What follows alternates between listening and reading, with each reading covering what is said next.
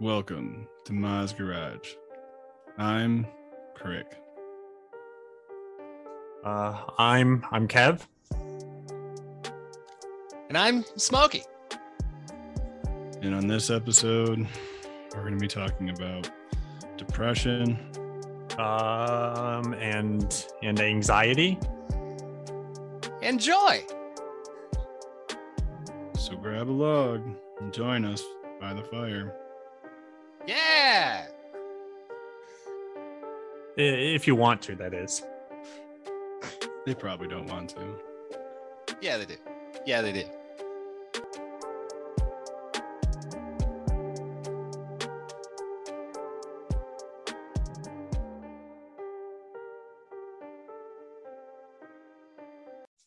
On an average month, what percentage of your time do you think is spent in a state of either depressive or like anxiety? Ooh, that's a good question. Per month?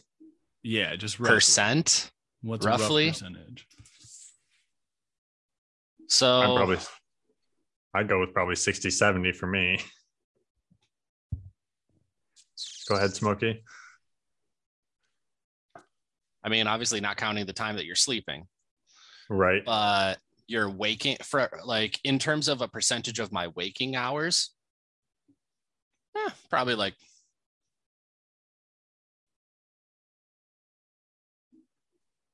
50, 55.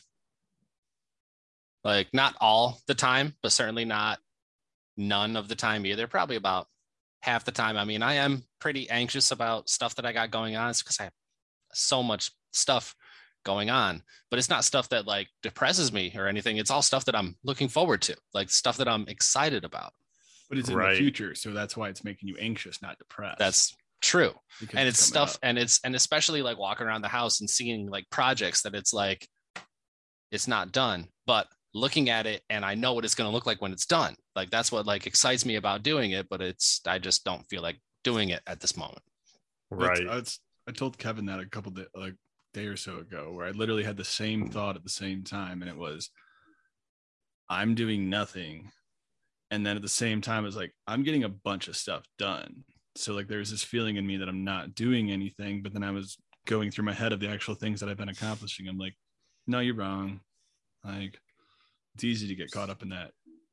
It's probably the biggest combatant It just to depends depression is reflection. Yeah, pay attention to what you're actually doing, what you have done. Yeah. And Give it also yourself some depends. credit. And I would say that it also depends a little bit on kind of what you're doing.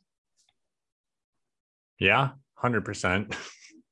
Yeah. I think my biggest issue is I get in my own head a lot. And it's like you said, Smoke, you see the end project, but then it's like, okay, you start going through the steps. Like, well, I don't really want to do that. And if I want to do that, I've got to do this first, but then I've got to do this, but then I've got to do this. And now all of a sudden, this one thing you wanted, and you've got this stack of stuff that you've got to do to get that one thing. And most of it's not even relevant. And And it's all stuff that piles up. Yep. And we've talked about it plenty of times, but the thing to solve that is lists, because then you have your order of priorities, and like do it's going to take you 5 minutes and then save the thing that's going to take you 3 hours. Right. You know, like lists are huge because then it's in front of your face and you can actually dictate order of importance. And it's something that you can have control over, that you can actually write out this list and you can add to, take stuff away, and you can keep order of what's going on with the list. Well, it's wild too, is like it helps when you do it.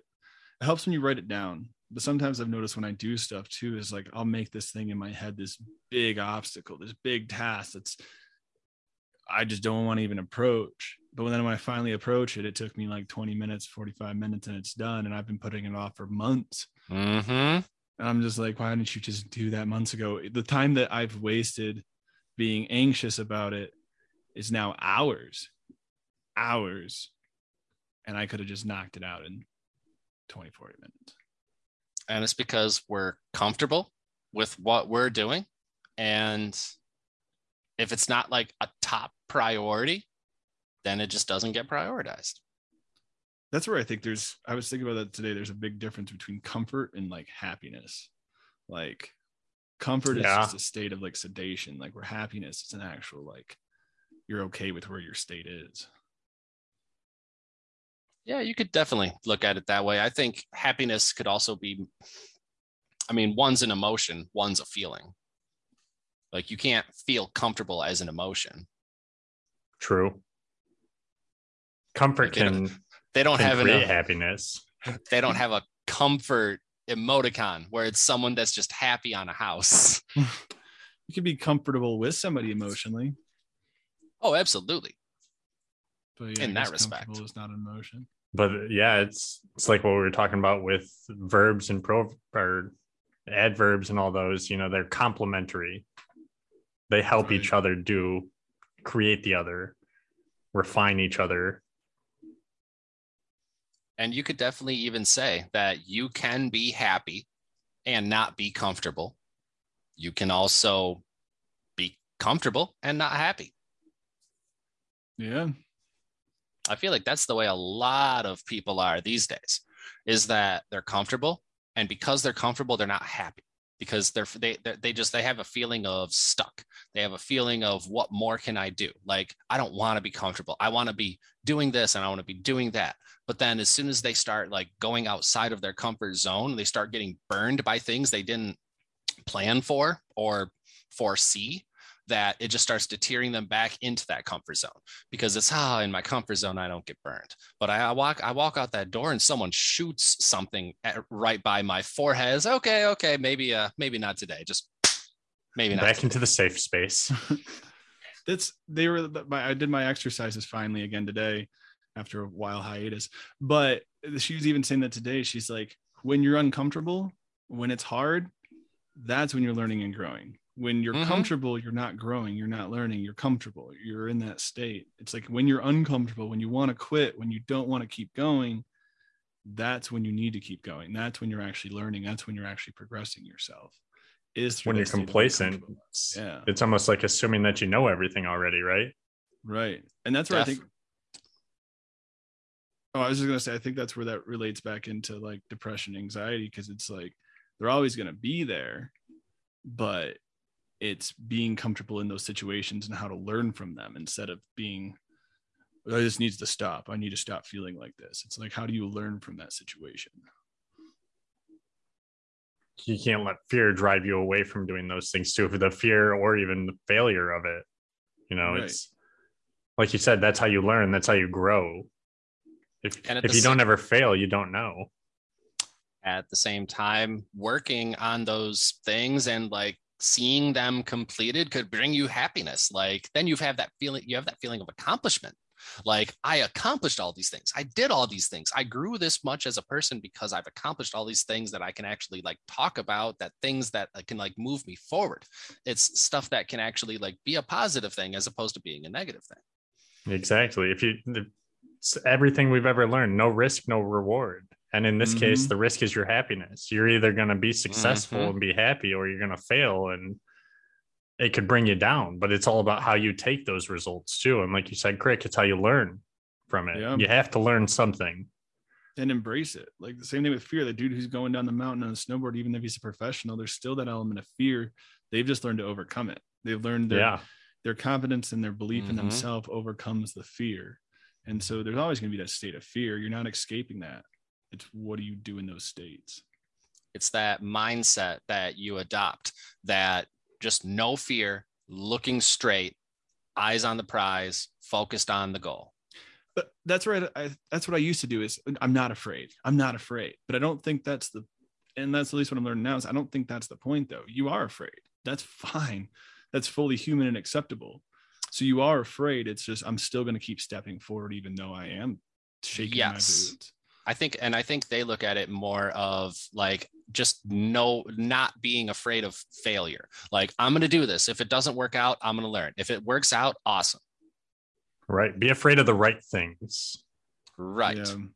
Like, and failure especially is not one of those.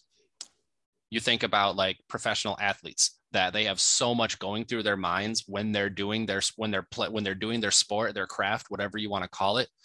And so many of them that you talk to, like, how do you keep a clear mind? Just stay focused. Don't let all the distractions deter your focus. Know what your job is, know what your role is, know what you need to do, and just breathe and do it, and don't think about it too much. Because as soon as you start best of your ability, you start thinking about it too much, and you start doing other things and you don't do it as automatic, so it's more forced. And then, like you said, so dude. And I was just gonna say, when you do that, it's, you make that first mistake because you get in your head, and now you're dwelling on that mistake, which makes you lose focus on something else, and then the mistakes start compiling on top of each other, and before you know it, you're too far into your head, you can't get out. That's my issue though, is even when the rational fears get in the way that aren't even like project oriented, where like when I was in New York at Val's apartment, she's like, come check out the balcony, come check out the view from out here. I'm deadly afraid of heights. Like, so I barely made it out to the center of her like patio, and I was just stricken with anxiety of like, it's this weirdest thing. It's like, because there's a ledge, and it's like, you don't want to fall off that, but there's like the second thing that's just like, wait, why are you thinking about jump? You're not going to jump. Like, what? It's just this weird like. But what if you did? But what if I happen? Yeah, what if I like decided just, am I going to do something stupid? And it's like all these things go through my head, and it's a rational fear. That's heights. We're not meant to be up there. I mean, say that to the people that are in the skyscrapers, 50 floors in building the air. That stuff. Yeah. Just think about the window cleaners that are just like suspended on like this like conveyor that they're like going from side to side. And I'm just like, if that carabiner doesn't last, right, they're done for. And they've conquered that fear in some way, but for me, it's literally debilitating. I couldn't even go enjoy that full view because I was so just stricken with anxiety. Like even right now, my hands are sweating just thinking. I didn't realize you were so afraid of heights. I think it's because when I climbed the tree and broke my leg. And you climbed mountains. Mm-hmm. Well, it's the cliff thing. It's like heights is not bad, but it's when I know there's it's when you're I can stare out on a window. The edge. Mm-hmm. There's a potential that you could fall off. Right. Exactly. I got you. Exactly. And like planes, I'm fine. I don't know. And your mind just kind of goes to like that final destination that, oh God, I'm going to step out on this ledge. And then as soon as I step out, it's going to break one of the screws and the whole thing's just going to come down. Yep. Like Murphy rears his ugly head. Uh-huh. There's gonna be a big gust as soon as I'm standing next to it. Especially when you have that fear in your mind, like that's what's running through. Like that's people that have those rational fears, like that's what's going through their mind. Especially like think about people that have like arachnophobia. Like there's some people that are like, oh, spiders are our friend. Like you don't have to kill spiders. There are some people that are like, if that spider even looks at me, I need to shoot it. Like it needs to die. Like unload a can of hairspray with you you have acknowledged my existence and I need to eliminate yours now. Mm-hmm. There's people like that with dogs and stuff too. Mm-hmm. It's almost giving the spider control over you. But they become your marionette. If they have that much power over you and they're that small, though, that's the crazy part that astounds me is that something, which I mean. Poison is poison. Don't get me wrong. Not every spider is poisonous. That's what's nice about it. The ones that are not, which is like 80% of spiders, they're literally like this big. It's like you could just like hold it in your finger and just be like, how you doing, little guy? That's where it's programmed in us. Like that's like a primal instinct that spiders are bad. And it's probably more maybe what region your ancestry came from, because it's the same thing with cats and cucumbers. You know what I mean? When you ever see those videos of the cat with the cucumber behind it, where they freak out. You guys ever see those? I have not. If you put a cucumber behind a cat, like when it turns around and sees it, it'll lose its crap and just like take off and go out of the room. And they think it's because they think it's a snake. Like it's just all of a sudden like Oh. associates that shape with that of a With- snake and just spazzes out and takes off. Not every single cat, but most cats will freak out with like the cucumber. Maybe Interesting. cats know something about cucumbers we don't. Right. Next time I'm home, I'm gonna have to experiment on my mother's cats. Mm-hmm. Cats don't like water, and that's like 90% water, right? That's why. Maybe that's what it is. Is that a water balloon? They're like, that's a big old water figure. Get out of here. I don't want nothing. It's to do gonna with get that. me wet. Yeah, it's this primal. It's the same thing with heights. It's ingrained. It's not good to fall off a large cliff. Like Oh, you learn definitely that not. as society. So it's like it's So plugged then- in. What's your thoughts on skydiving? Oh, I don't want to.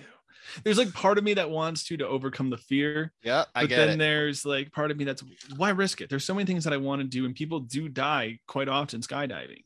So it's like, why risk it for the biscuit if all it's going to do is conquer my thing of fear, but it could end my shit. I don't And know. people do it on a daily basis. every day. Yeah. But most people that I know who do it also know somebody who's died from it Mm. personally. That's Like, it's- interesting. It's I it's can't say pretty that about common. myself.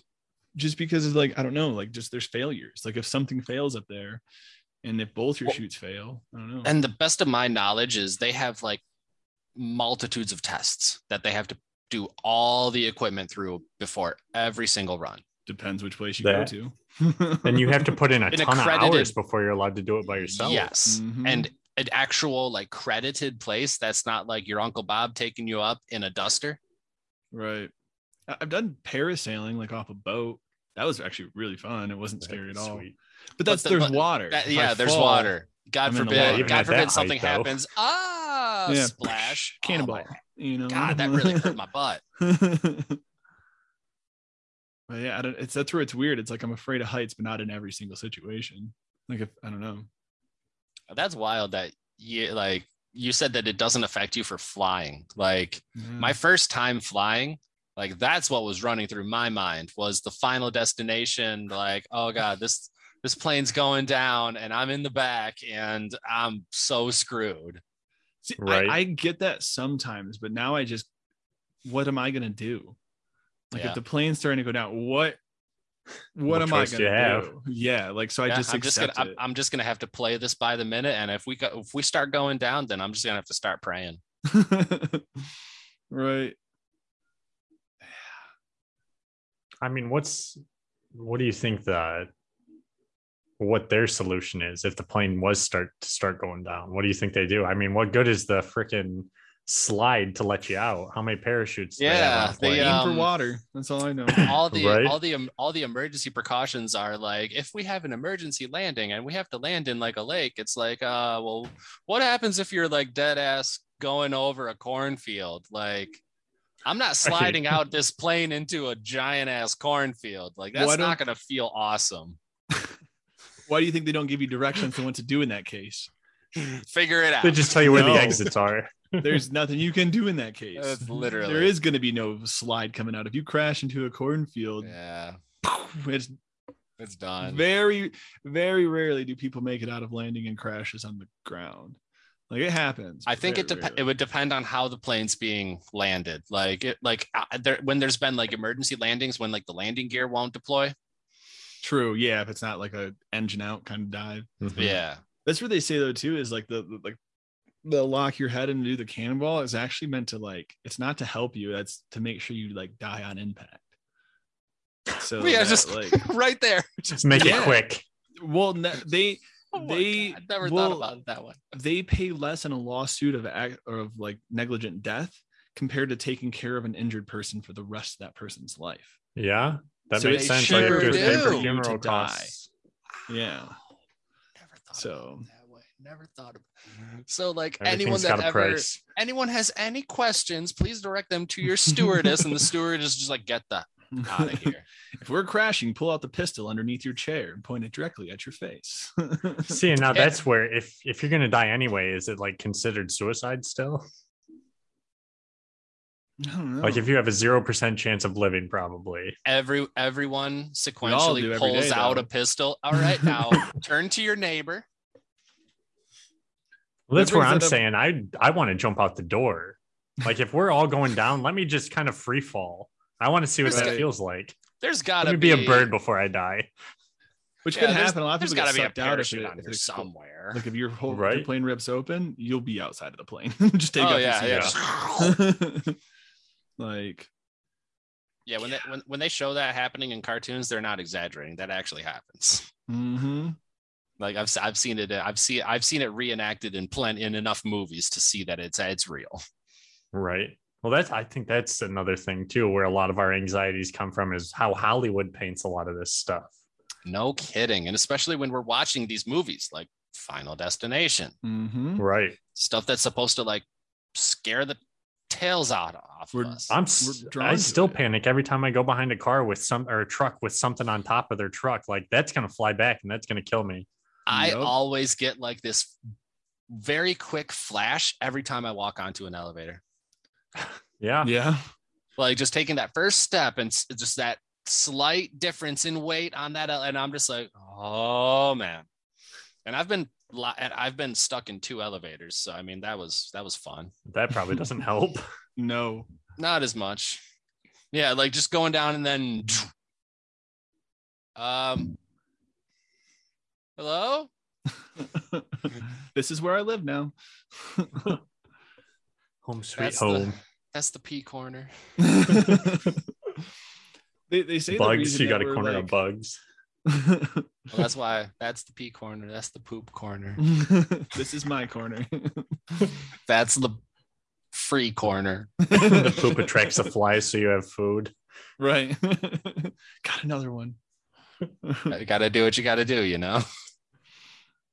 They say though that one of the things I've heard though why we're drawn to that like depressing, just like anxiety driven content is because our brain like uses all that as lessons. Because every time you watch that in your mind, you go, what would I do? How would I get out of that? How would that not happen to me? So like we crave those ones and zeros and those things so we could like put ourselves through those situations and try to learn how to what we would do in them. And that's Very where like apparent when you watch the movie with people who are saying, well, come on, you idiot. Don't go in there. right. The ones that are like in the back of the theater. Oh, I knew he was behind that door. I told you. I would have grabbed a gun. I would have had a baseball bat. Like, why don't you have any kind of weapon on you? Like, what are you going to do? Like, Right. we're driven. We like that state. Like, we enjoy the state of depression. We enjoy, you know what I mean? Like, that's where we like, sometimes I feel like we need to embrace that state. And we do it with music. We do it with like the content we watch. Like, there's sometimes where I just really like want to watch darker stuff or a little bit more like, I don't know. Yeah, just a little more darker stuff. Morbid, It's like bleak, no hope kind of Right. things. right. You know, and it's just to understand that side. Some people really, really enjoy the scary movies around like the Halloween season.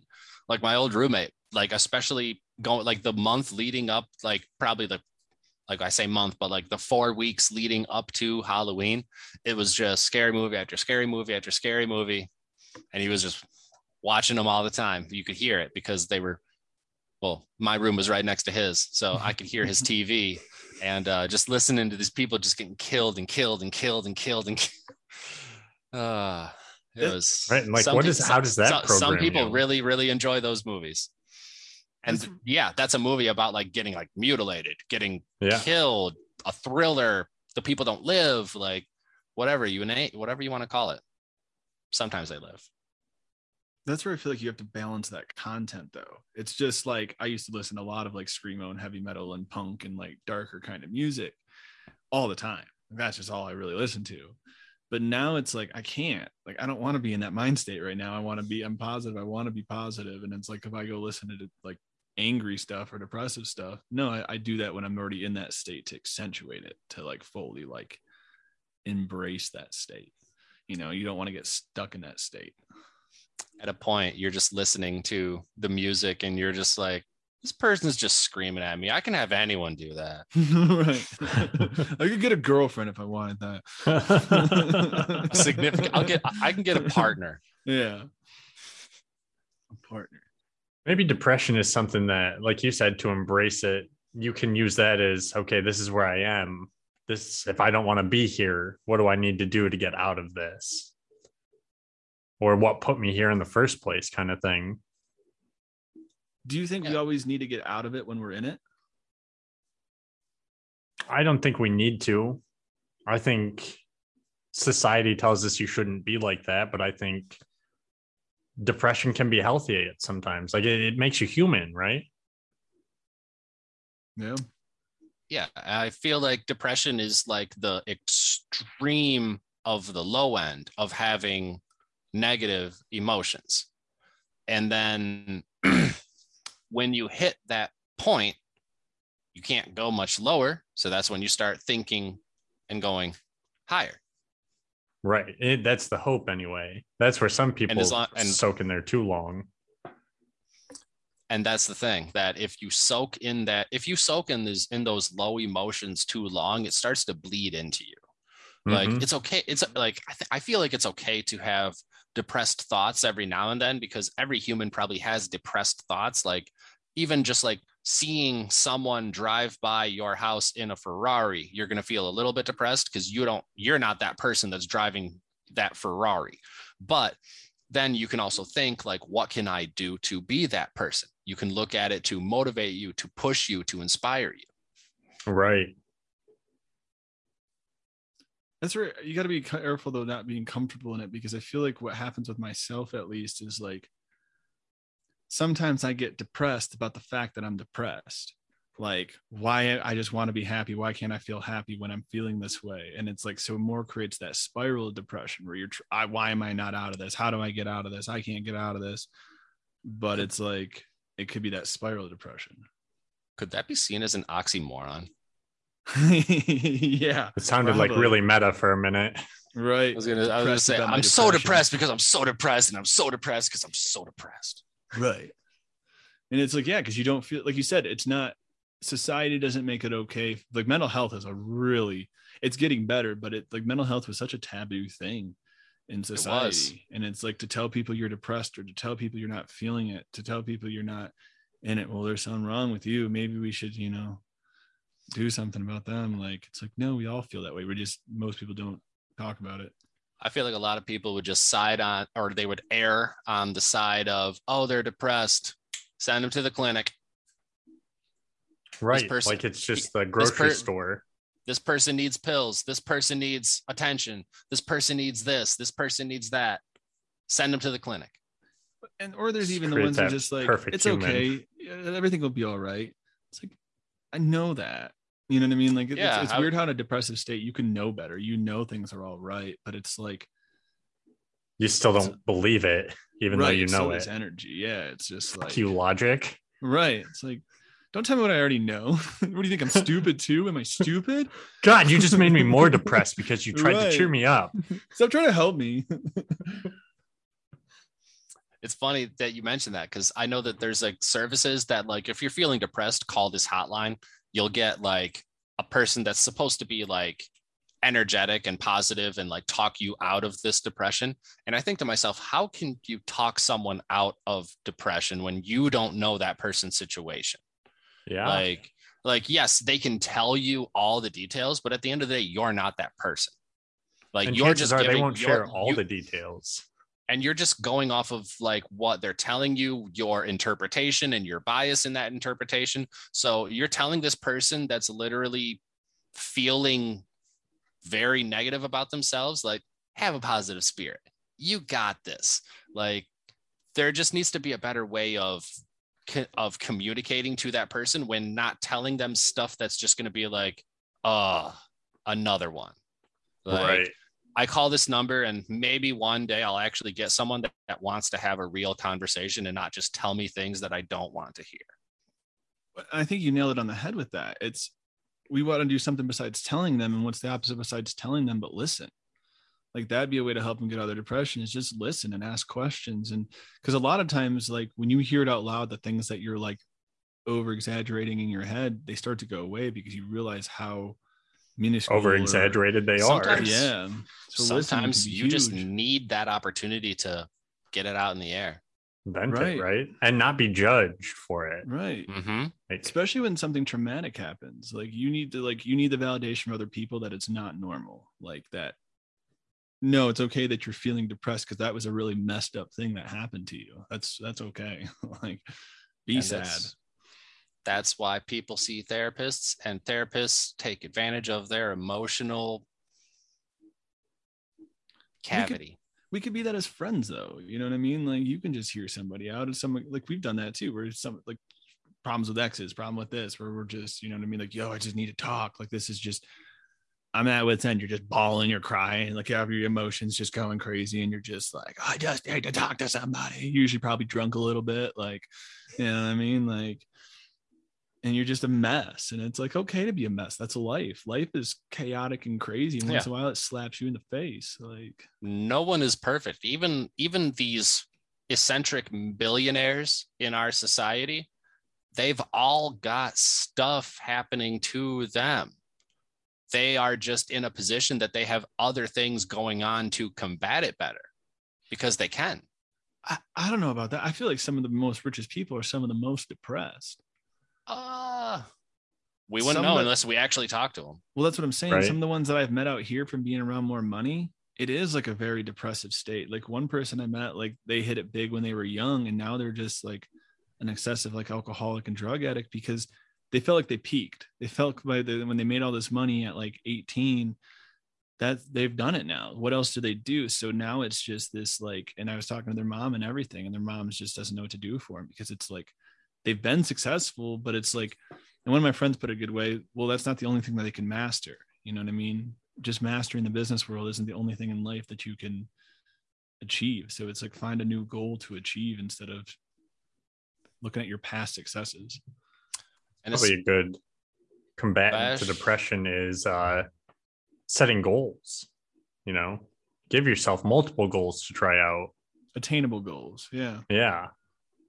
And a lot of the people that are in that state of I peaked, like they can look at it as that was just the first goal.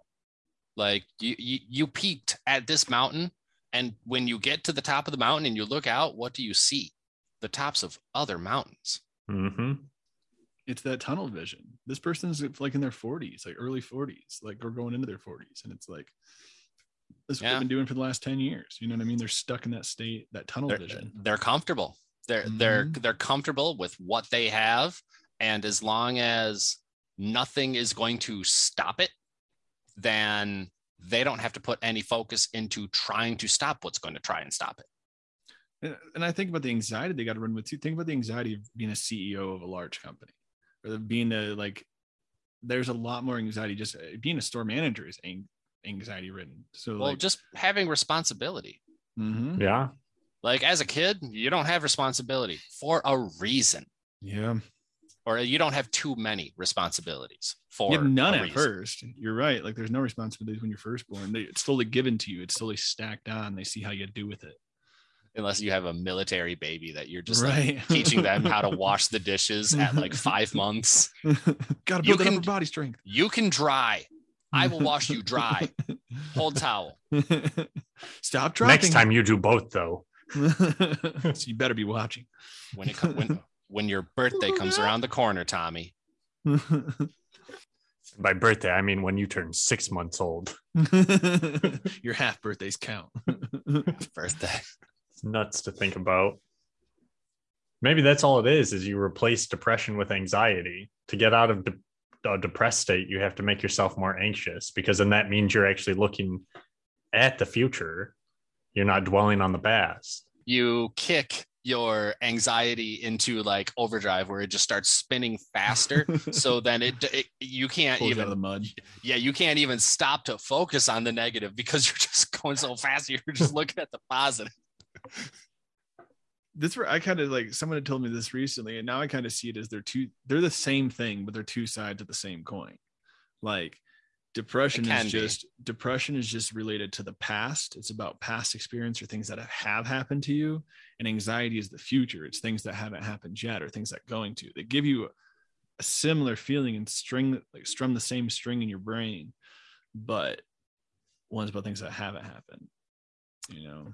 Well, what if you're also in a situation that you feel is outside of your control, and you just, in order to continue to live your life, that's just something that you have to deal with, but it's something that's extremely detrimental that you just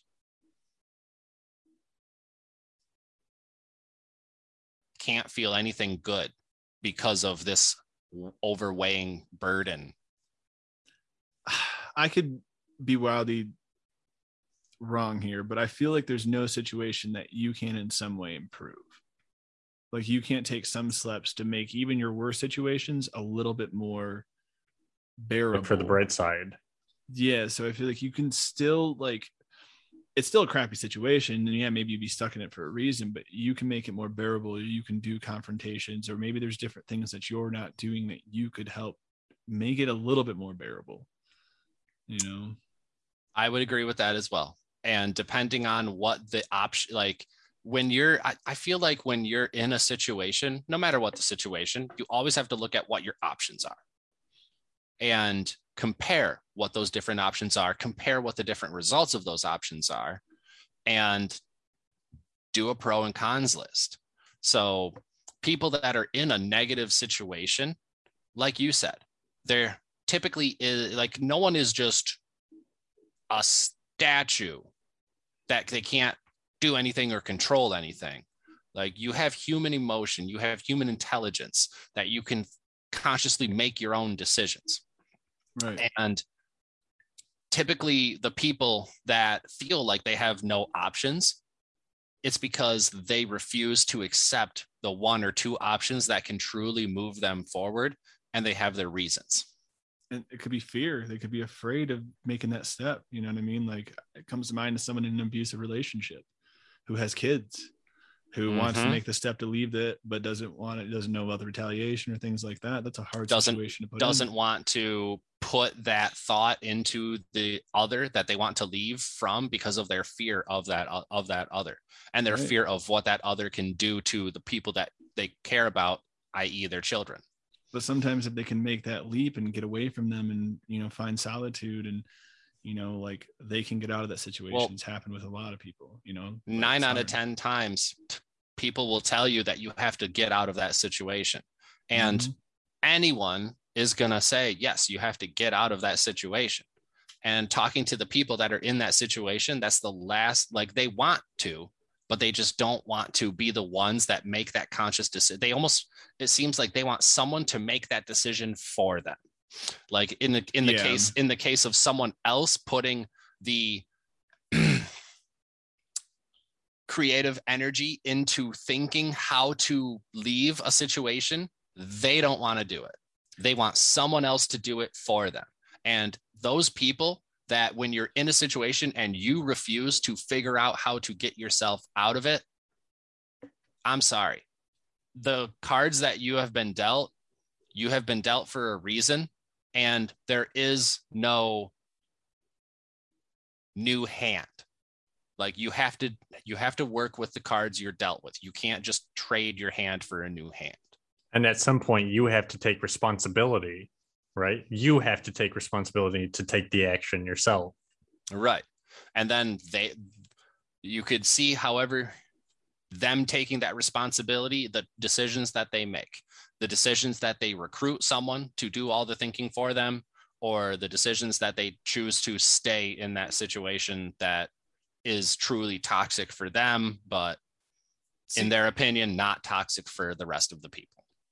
In my opinion, they don't do it in a sense that they don't want to be creative or come up with the idea. I feel like they just want plausible deniability with their partner, because then if it all hits the fan, then they can say, oh, well, I wasn't, they saw this and they said it was this. Because like with someone in that situation, the partner who's manipulating and abusing, like they're good at what they do. You know what I mean? They're literally fearing this person. They're programmed their mind. They have them under this like sense of control. They like can believe that they can become the marionette. Things. Exactly. Or the puppet master. They're so good at just getting in their brain and making them fear that they know who they're talking to. They're friends with everybody. They're like, it's wild how these people just can get into these people's brains and manipulate them. And it's like, they want a way out. And it's like, they know that if it falls back on them, then they're only going to get it twice as bad because they were trying to Yep. leave. And they're scared of the first level, so they don't even want to imagine what a second or a third level could be. Right. They want to keep what the they've got peace. now is more bearable than that second or third level in their Mhm. mind. The part that gets me is when these people just go to social mediums and just talk and crave and beg for the attention. You see all these people propose these ideas of how to help, like how to actually, thanks for the, it's like, what's the Is it for purpose of attention? what we're like what's the purpose of what we're doing here? Like, you asked us for help, we're giving you the help. Oh, well, thanks for the thought, but I can't. Yeah. Right. Well, it's easy, just like everything, it's easy to make excuses. It's super easy, especially if it's something you don't want to do. Like, Even if it's something you want to do, it's so Right. easy to talk yourself out of it yeah, Mhm. if you're the instead of getting especially- yourself to start it. Especially when you just have these social mediums that you can contact hundreds of people simultaneously. Like, that's what I feel like a lot of anxiety these days is attributed to, is our social mediums, our Facebook, our Instagram, our TikTok, like seeing what all these other people are doing that Well, we are also not doing. that's too, like, I mean, I could be wrong because I don't pay attention to all of them, but like I feel like a lot of that you see more is like females reaching out about like the abuse, but there's not that same kind of window for, they're getting better, I guess, but for males, like, because I myself have been in relationships with just some abusive women, and I've known friends and things like that who have been in relationships with just abusive women. But when you go tell someone, like someone like your girlfriend hitting you, it's just like, okay, like people Yeah. don't take it Man as up. much as weight. Yeah, exactly. Yeah. Man up. Like, so what am I supposed to do? Like, my girlfriend's swinging at me, and then I grab her wrist so that it doesn't hit me, but and boom, you're then going to jail. the force that I apply, you can now see an imprint on her wrist, and now she goes to the police and says, he grabbed and harmed me. Look at these marks. And it's Like not even you the said, force that you you're applied, going it's to the force jail. that she applied.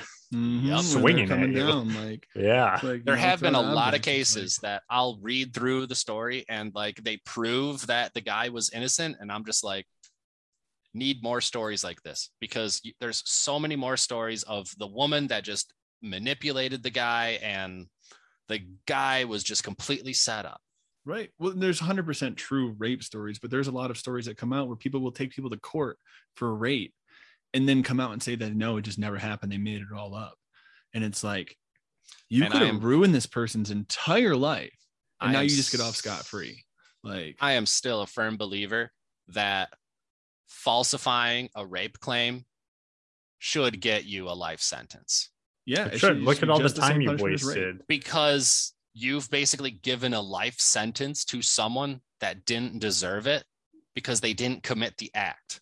Well, and you're I- showing your character. If you're capable of doing that to somebody, what else are you capable of doing? Right. That should be like a defamation you are literally clause. using your emotional power over someone else. Mhm. Yeah. To ruin Like- their life. That's what's really messed up, man, is that you could be this civil, rational person, and all the other person has to do is damage themselves in a way that appeared that you damaged them, and then go and express those emotions to someone that's going to pay attention and get the attention of the right person that can do something about it right now.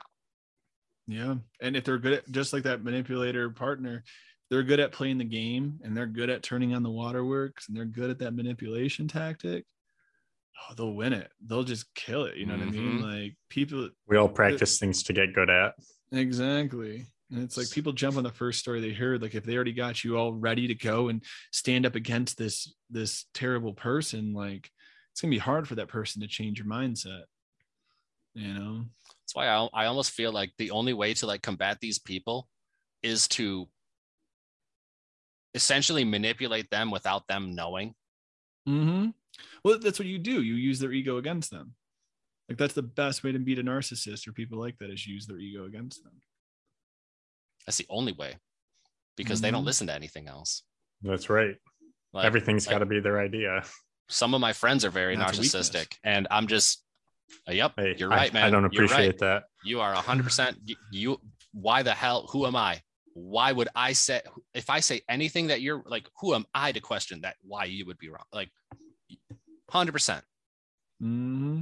That's where it's like, oh, you remember when you were saying that we should go do this? That was a good idea. We should totally do that.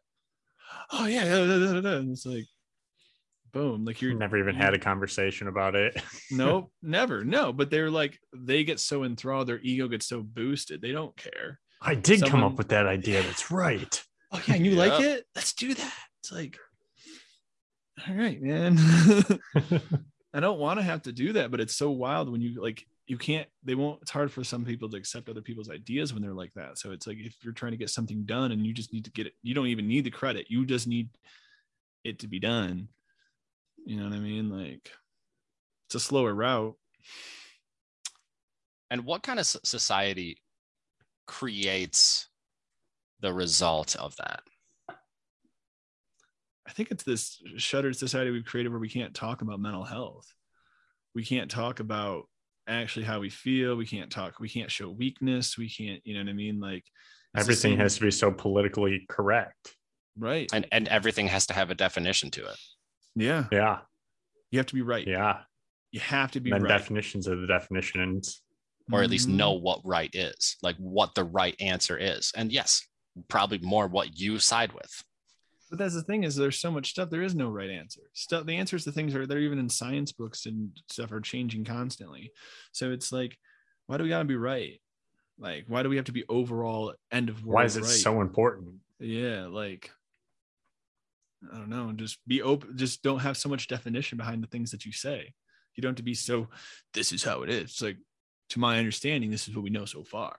Let's go Mhm. from there. Like, It's funny because all you have to do is just throw in a few extra words, and what you say sounds so much better than what you're actually trying to say. Right. Or it Yeah, can you make can it a doctor it up. completely different thing of what you're trying to say. mm-hmm. But you can also find people out by that. Like, if you, like, that's how politicians are. And that's where they annoy the crap out of me, because you can say so much without saying anything. All you're saying is Mhm. filler. All you're saying is pretty words. And it works for some people. But once you know what they're doing, it's like, that's just, oh, I can't. It drives me nuts just to hear. It's like, dude, I just you listen to you for 5 minutes and know nothing. I've learned nothing. I'm no further I asked ahead you a than I was 5 question and minutes you ago. didn't even bring up the question once. No. Yeah, and in that respect, definitely. But I'm talking about more of like someone just speaking 100% like their feeling and like what's on their mind, as opposed to like the context around what they're feeling and what's on their mind, so that it's perceived better. You're saying, why don't we give more context to our feelings? In some cases, like I'm the kind of person that I catch myself doing this all the time, where I'll be talking to someone and I'll hear what they have said. I will repeat it exactly as they have said, like 5 to 12 times. And then I put it into my own words. And every time I do that, I am always adding or subtracting a few words here and there. And I always find myself a victim of it. And I blame my schooling, because I've had so much schooling on communication and proper communication that I feel like I do that subconsciously. But I also feel like sometimes it gets in the way of me trying to have effective communication, because I always look at it as they don't have effective communication when I have to correct it. And is it correcting too, though? Or is it just saying it in a way that it makes sense to you? Right. It's correcting it in my mind. It's reshaping it into my interpretation and what I feel is the correct way of saying it. And that I've had to catch myself and stop myself consistently doing that, because I have to keep in mind that not everyone has had the same level of communication training and schooling that I have had. So I have to put myself on people's equal level when I'm communicating with them. That, though, I think, like, like you have to be careful with that, because like Very careful. conversations are like art or just like anything else. Like there's not, you were taught that context of how to speak. You were taught that interaction. But if you go to try to talk all that proper and like in the middle of like the hood or something like that, like You have to know your audience. You're not going to have that respect. There's a different way of talking. And it's the same thing. Like get her done was $1 million like catchphrase. That's not proper grammar. That's not get it done. Then it's get her done. It's like, it's their own way of getting across the message. You know what I mean? So it's like, if you understood what they said and the way that they said it to you, you know what I mean? What's wrong with the dialect? What's wrong with the verbiage? Like, we don't need to correct and hone everything. And I've even found myself doing that with art more. I'm more critical of art and like, oh, I would have changed this, or I would have done that over there. And it's like, I didn't do this. Why do I care what they're doing? I'm enjoying it. I don't need to fix it. Like, take it at face value, right? Right. Let's not make it deeper than it needs to be. Yeah. Like, that's the thing is, I think goes back to the anxiety and overthinking things. Right. I do that constantly too.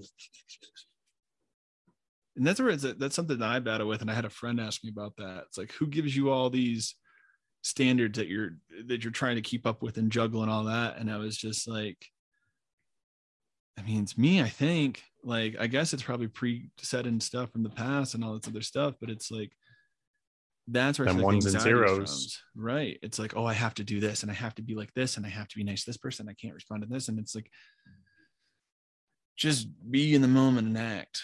You know what I mean? Just like, at the end of the day, apologize when you make a mistake. What it comes down to. So we don't have to over exaggerate. We don't have to be so right and wrong. Just be yourself. Yeah. Be compassionate, be understanding when you offend people, be there to have that conversation. Like, I think what you're saying before too, is like, I think that's another thing that makes our society that is, we can't share our emotions or explain our emotions with each other if we don't understand them ourselves. Like, I didn't understand my emotions and when I was feeling different ways until honestly the last couple of years. I didn't really understand that, oh, I'm depressed right now. Oh, I'm really anxious right now. Like, you have to be emotionally aware to be able to share that with others. And I can definitely agree in that respect, especially over the last couple of years, like just kind of paying a little bit more attention. Right. And observing a lot more.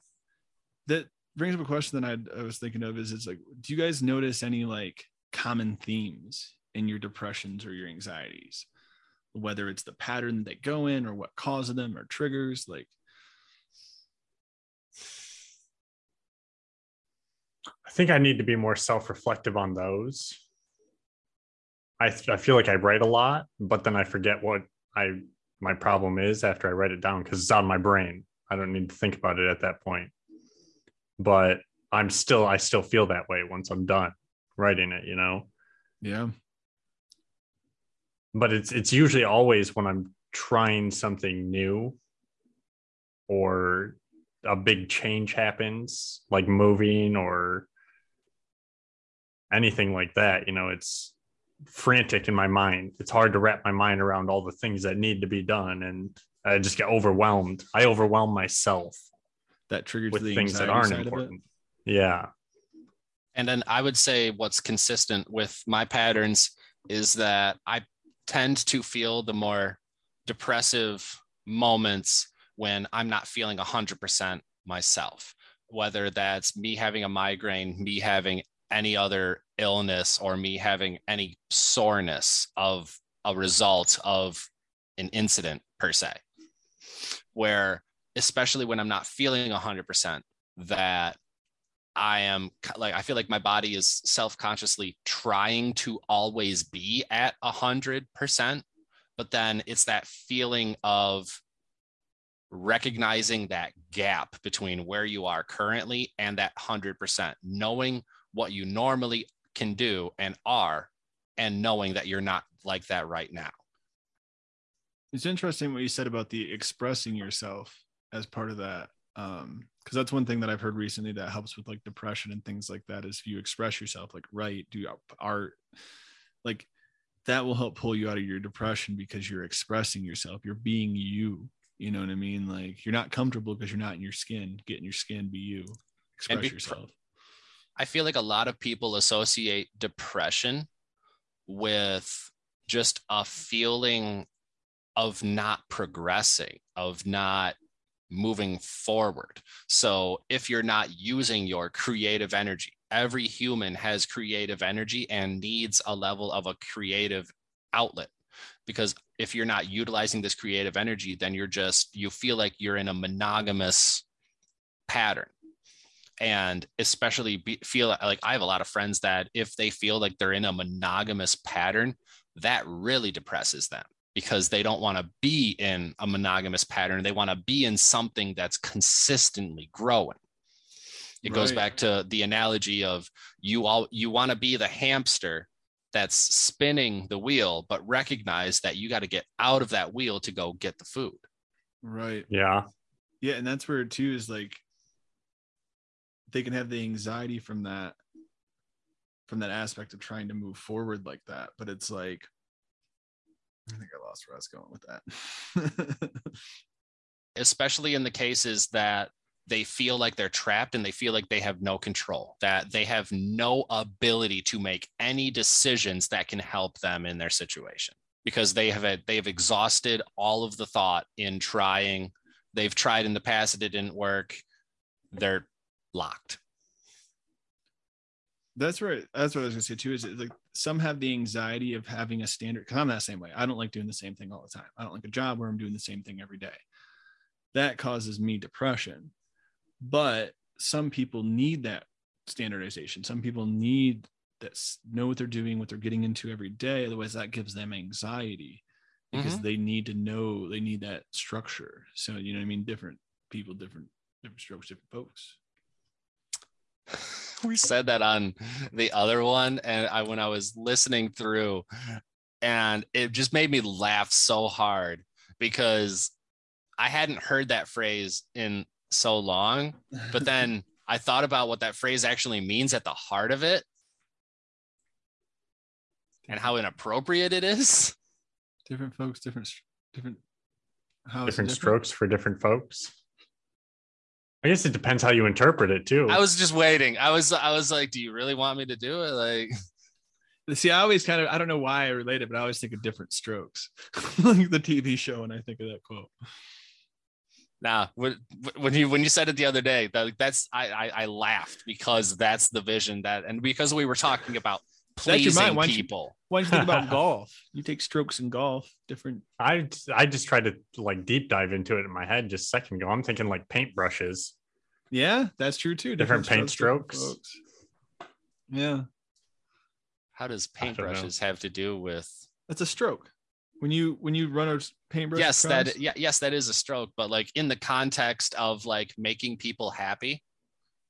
Well, no, it's saying that different people enjoy different things. That's what that kind of quote means. So it's like from that context, yeah. Yeah. So like the context we were using it was not that. Oh, okay. Because we were in association of like you have to tailor yourself to the customer. Like it was in the previous. Okay. I think that was too say maybe just like don't treat every customer the same. I don't know. Same kind of concept. Everybody's different. Everybody's a unique butterfly at the end of the day. Absolutely. And that's what it is. Like different people function differently, code differently, interpret differently. Like that's why we're all different. Even twins. That's part of being human. You may look the same, but you're not the same person. Right. But we all go through they've been dealing with the same thing since the philosophers' times, back then. We all get anxious once in a while. We all get depressed once in a while. We all are happy once in a while. It's a natural human emotion. Right. You have to embrace it while you're in it because you're not always going to be depressed. You're not always going to be happy. You're not always going to be anxious. Like it is kind of what it is. And like, that's where too, I think anxiety, at least one way I've learned to use anxiety is I feel like that's what hones my ability to make good like art and carpentry and craftsman stuff is because I'm so anxious about screwing it up that I'm really fine detailed about the things that I do. So it makes me really hone myself in because of my anxieties of failing. So It's all about how you correlate these things. Right. But also at the same time, who determines if you fail? Me. And that's Your your own biggest critic. interpretation. Yeah. It's the decisions I make. You could be someone that has 100 prints and you love making them and you haven't sold one of them and you love doing it. So you're satisfied, but you talk to like a rational business person and they're like, got 100 things you could be selling and you're not selling them. Like, what's wrong with you? Right. Or if they're not selling, why are you still doing it? Yeah, like I don't care that it makes you happy. Why Don't are you do it. continuing to put energy into something that's not making you money? One of my friends helped correct me on that too, because I used to say that about my art. I was like, my art's bad. I don't like my art's bad. And she's like, your art's not bad. Art's never bad. It's just not up to the standard that you feel like you can do. It's not up to the potential that you can do. And that's where I think it's too. It's past experiences. I know the quality of woodworking I could do. I know what Crick standards of like a finished wood product is. So if my next project doesn't meet that and there's gaps, edges hanging over and there's nails hanging out and that doesn't meet the standard that I've created myself over the years, you know what I mean? Of my expertise. And that's not a reputation that you want to hold. Right. For shoddy work like that. Right. But there's the balance too, because I've learned to do the opposite with my art, where I can appreciate my art for more what it is than what it could be. Like, you know what I mean? And depending on what it is, like a sculpture is a lot different than an object. Mm-hmm. When you can always expand on it too. Like I could, like any of my drawings, some of them start as a drawing in a sketchbook and then they turn into a character for an anime, or they turn into a grander project. So it's like, you can always come back to stuff. Just because you don't want to do it right now, don't mean you have to get all upset about it. No, I'm a failure because I didn't finish that. It's like, are you dead yet? You can still finish it. You can still come back to it. Who said you never can't? Finished? It's only abandoned. Right. It's like we were eating lunch back when I was in college, and my buddies, they were drawing. It was like just drawing, and they probably went through like 4 or 5, maybe 7 different sketches, and like every single one of them, like they would start with like a figure or like a shape, and every single time they would either end as Sonic the Hedgehog or an ice cream cone. And a couple of times they were some combination of the two. And then one of them was a chicken fox. Nice. Some people do that with their art career. Like there's one person who does dog people, I think it is, like him and his wife. They're renowned artists, but every single piece that they do are these dog people. Just different versions of these dog people. Like people, so like as dogs, humanoid like dogs and like dog humanoids. I think it's like a dog on a human body type thing. And it's just what they do. That's what they've specialized. Everything that they do will always have that. And for them, they love it. For me, I was gonna say, do what you love. No. Sometimes you don't have control of that though. Like a lot of times when I draw, no matter what it is, somehow it ends up with a beak on it. Right. Everything. Right. Yeah, mine's frogs. Frogs were clearly you were never attacked as a child by these geese with their beaks. That was terrifying. Maybe I heard about the Canadian geese. Maybe you just associate with birds and like you want to soar and you want to be free and you want to like, you can't get out of the, like you embody the bird, that's your spirit animal. I was driving through my parking lot when I was living in an apartment like a handful of years back, and driving through the parking lot, I almost hit a Canadian goose, and they're protected. So like if I did, I'd have been in trouble. But like I'm just driving and this goose literally flew right in front of my car. It's like they're the ones that are at fault, not me. He was trying to do an insurance scam. Yeah.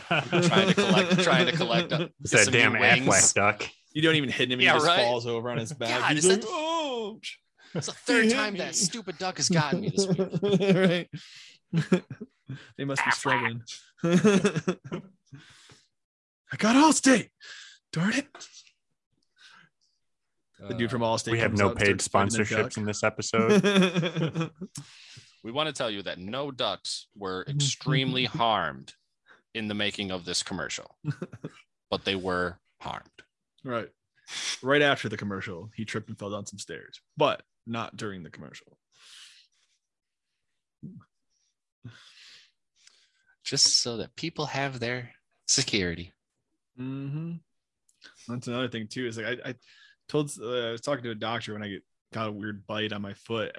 And it's like, yeah, I don't have medical insurance. And she like got all wide eyed and she's like, well, that's got to be pretty scary. It's like, I've done it for years now. You know what I mean? It's like, Yeah. I'm pretty good at it. Right. It's like I said the same to my mom and she got a little scared for me. I think it's because they associate with what's going on right now with, like, knock on wood, worst case scenario, you end up in a hospital. And if you don't have health insurance, It's the most expensive hotel you can stay in. and you're going to be paying for it for a good chunk of the rest of your life. Well, unless you just don't pay for it for 7 years and then just escape the medical debt. Yeah, there's a process. You got to wait for it to go to collections first, though. Then the 7 years starts. Exactly. 7 years to get rid of $200,000, whatever you want to charge me, because we've inflated the price of our insurance. We're not the average Joe could even pay for that. How long does it take them to make $100,000? The average wage is under like 50. I mean, you walk through the hospital door, like that automatic sliding glass door, and they hit you with a 6-figure bill right there. Suppose they don't have one of those witnessing like, their soda door things on there, so you don't have to like Gotta pay put for $1 in to electricity. go through the door. Right. Yeah, literally. And it's crazy that I mean, it's all just borrowed debt. And that does give me anxiety because I've broken ribs, I've broken legs, I've broken things. Like You break. I do less stuff, right? So that's one more reason I'm afraid of doing more rambunctious stuff because I don't got. Well, I can just go get it taken care of by the doctor. It's like, no, I'm gonna try not to self-medicate this until it's bad enough that I need to go into the hospital. So I'm gonna take less risk. Like it's like when a dog hurts itself, it just consistently licks it. Right. Nah, it's better. I'm just gonna keep licking it until eventually the pain stops, and then something else is gonna take my attention that I'm gonna go run, and it's gonna. Oh, I forgot that I had a broken leg. I was gonna say, I can Yeah, see no, the that's bone. supposed to be yellow. What was that? I think it was an episode of Family Guy where Brian injured himself. He's like, oh, I'm gonna have to lick this until it feels better, and he just consistently licks it. He's just like, it's not feeling better. Oh. So I think I've had it wrong because I always associate depression with sadness. And I think they go, oftentimes they go holding hands, but I don't think they're always the same thing. They don't always have to be associated. Like something can truly make you sad. A loved one, like the death of a loved one, can truly make you sad. But it's how long you let those emotions last that it can, like, oh, that's unfortunate. Well, I got to go back to work. Right. It's the ones that they let it sit and it just eats at you over time that it dictates your decisions. It's like what you said. I don't want to leave my house because my husband's no longer alive I just want to sit here all day. and wait for my time. Sadness is different because sadness is like an emotional trigger where, like, in my experience, depression's more of a worthless feeling. Like your value has plummeted, you know what I mean? So like your value of yourself among society is plummeted, and that's why you feel depressed. And that can happen when you lose a loved one too, because it brings in the tangibility of like how like fragile life is. Like we can lose our life. It makes you feel less invincible. You know what I mean? So I feel like it comes from the sense of just you feel more worthless. You More attaching sadness. that to it shows me why when we go into a recession and a depression, they use the same terminology in an economy. We can go in an economic. Oh yeah, we did go into depression. What's the difference between a depression and a recession? A recession is not as bad as a depression. Okay, so recession is just when it goes down. Depression's when it dips or something. Yeah, when it's at the bottom. Yeah, I think if you look at it. So is sadness a recession, and then? Well, yeah, it could be. Yeah, a recess is a step back, and then a depress is a step down. What you need to do when you're sad, like if you don't grieve, if you don't take that step back and give yourself that time to grieve, which I've made the mistake way too often, it's like you're gonna do it at some point. You're going to grieve at some point. Do it. Don't put it off, because that's going to just sit on your shoulders. You know what I mean? Like, you have to be sad once in a while. You have to take that time to be human. And the people that appear that they have no emotions are the ones that just don't express them.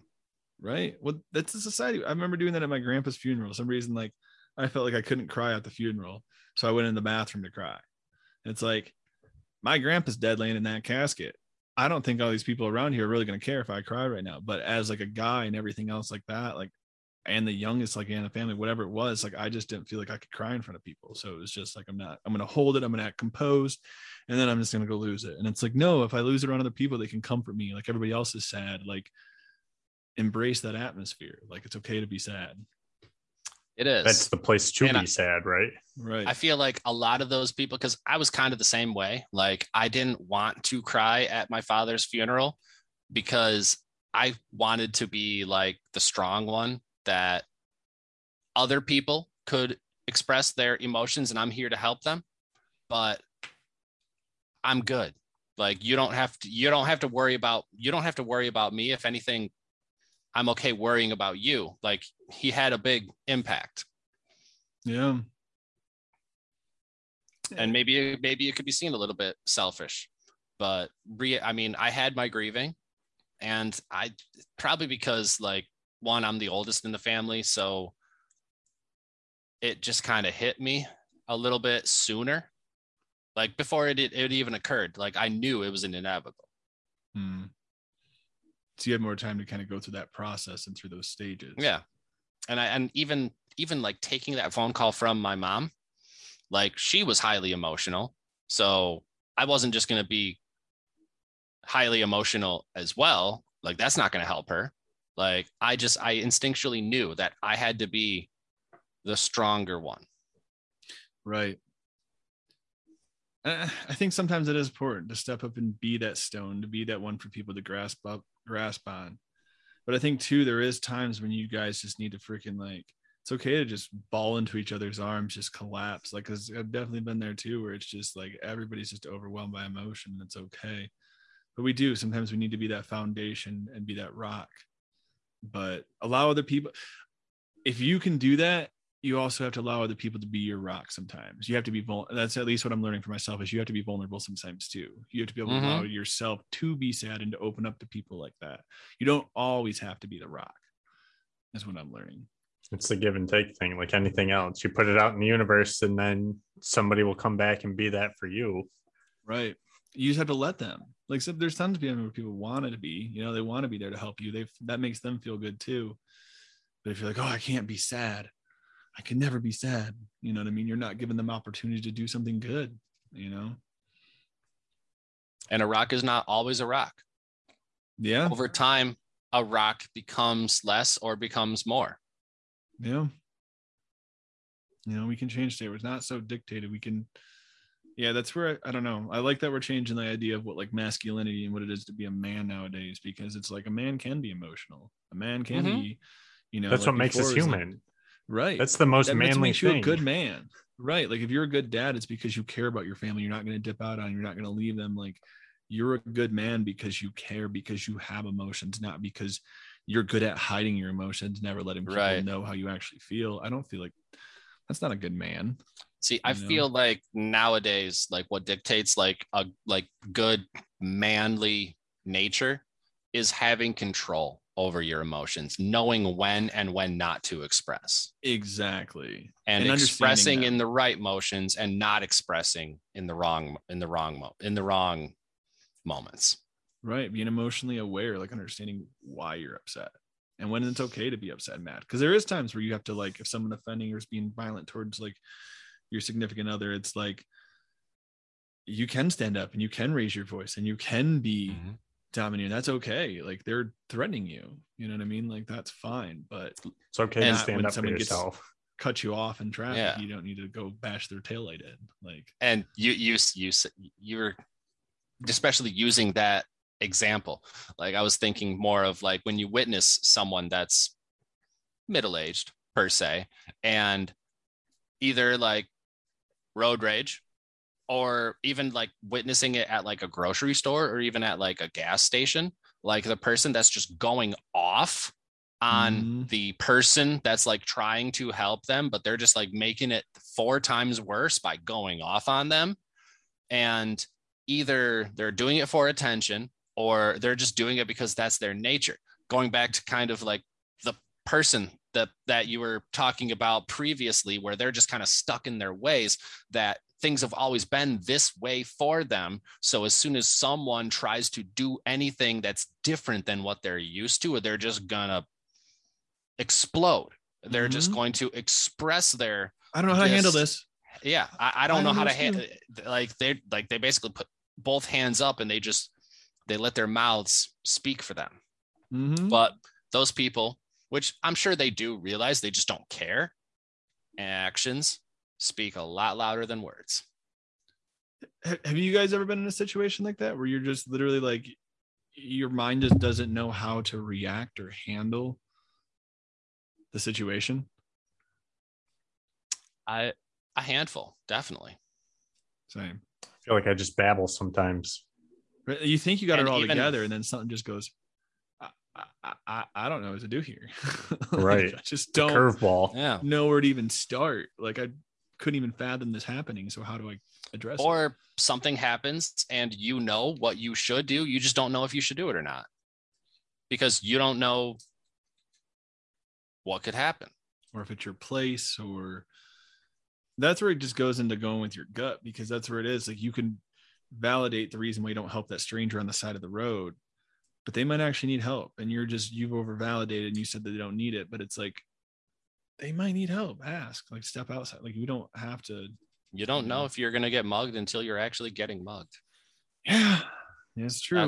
That's the part that, like, unless we all wear like a bulletproof vest and we all just had like the Rick Sanchez, like, and an electric field just goes out.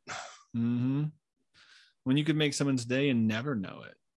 You could go out of your way and make someone's day and just never know it, and you still made their day. You know what I mean? You changed their life. You showed them that there's a glimpse of hope and humanity because you actually stepped out and did something good for them. And it was just a small portion of your time. Because you didn't accept that fear of, I could get mugged, or this bad could happen because the world is a bad place. But I said, that's not everybody. And I made that step. You know what I mean? And I'm not the guy that either. I don't do it every time. Like, I'm just going to carry a gun with me at all times and like go up to homeless people to help them, but just like hold them at gunpoint at the same. I'm here to help you. This is for my protection. yeah. A reversal. Here's the money. Okay. Here's the money. Don't you dare try something. Take the damn money. I have a great life. They're not even homeless. They're just like a scared, panicked pedestrian. You better have a good day. What are you looking at? It's a baby. Smile. A little Joker-esque now. Did you just dribble at me? Are you trying to infect me with corona? It's nuts to think about.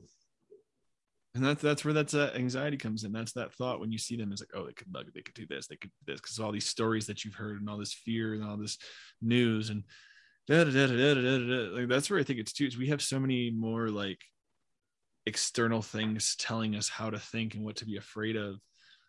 But it's not our own life interactions that we're judging off. We're judging off all the movies we've watched. We're judging off all the news stories we've heard. We're judging off all this other stuff besides the things that just happen to us in our life. All the different mediums we've been programmed with. Right.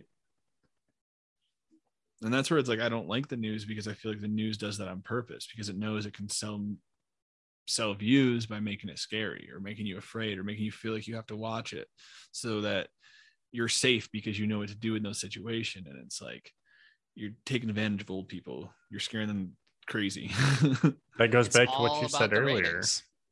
It is. And it goes back to what you said about what the brain wants to see. So they're going to put that on there. They know what can stir the minds of the masses of people. And that's why they're going to advertise it as the top story. They know one of the things that can stir the minds. What if there's even better one that's more compassionate that we haven't just explored yet? Like, it's like Monsters Inc. And majority of the time, exactly, like you said, exactly. Like, it's all going to be like the negative stuff. But yeah, it'd be really nice if it was just like looking like, yes, you got to look at the negative, but you really got to look at the positive at the same time. Like you can't just run negative story after negative story after negative. This many dead, this kidnapped, this murdered, like this, you name it. Like you still have to talk about like the good that is happening. It's when you're just constantly running these negative stories that you're just putting these people in a negative mindset. Right. How are you supposed to believe there's anything positive in the world? Right. That's all you're seeing. 20 more dead on the evening news. Like it's just, the world is awful. Yeah, but there's a billionaire that's working towards getting people into space.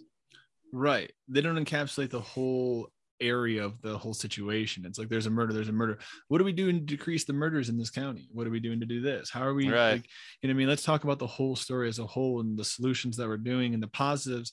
Like just like myself, anything negative that's ever like this is what when I was in a really depressive state in my teenage years, the thing that always helped me get through is I started to like think of everything that was like bad that's happened to me. And then I would keep playing out the events that happened because of that after. And it would always lead to a good one. There was always something that wouldn't happen that was good that would never happen if that one bad event didn't happen. And then I turned 21. And then I turned 21 and just drink all my problems away. I don't remember anything that happens anymore. The bottle takes it all away. Oh my God. I've been drinking since I was like 14. So probably has some effects to it. I mean, drinking. Yeah. Since like 17, something like that. That's where they like, you know, when I started hanging out with you guys. Mm-hmm. You're welcome. When they say too, like alcohol is a depressant, you know what I mean? Like it's going to lower your mood. And that's where I think like it's those high highs and the low lows. If you set your body on this pattern of when you're drinking alcohol and you're super excited, you're super confident, you're all up here. Well, you got to meet that with just as low as a low. So you're hitting these highs and you're digging yourself a deeper hole because you're pushing yourself to a near high and you got to spring back in the middle.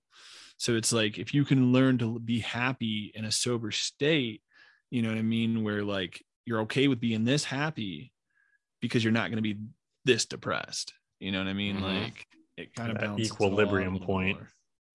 Right. And think about like professionals that drink like, I don't know, like a whiskey or a scotch just to like enjoy the taste. Like it'll come down to not looking for the feeling. I mean, yeah, it gives you that little bit of an edge, but enjoying the taste of what you're drinking and just like doing something productive while you're doing it. Right. Or even down to even that's such extreme. Like one thing that helped me from taking a break from alcohol is like when I used to drink, when I started drinking, you know what I mean? Like once you start drinking, you don't stop. But like now taking a break from it, I was more okay with doing maybe like one mixed drink at a concert.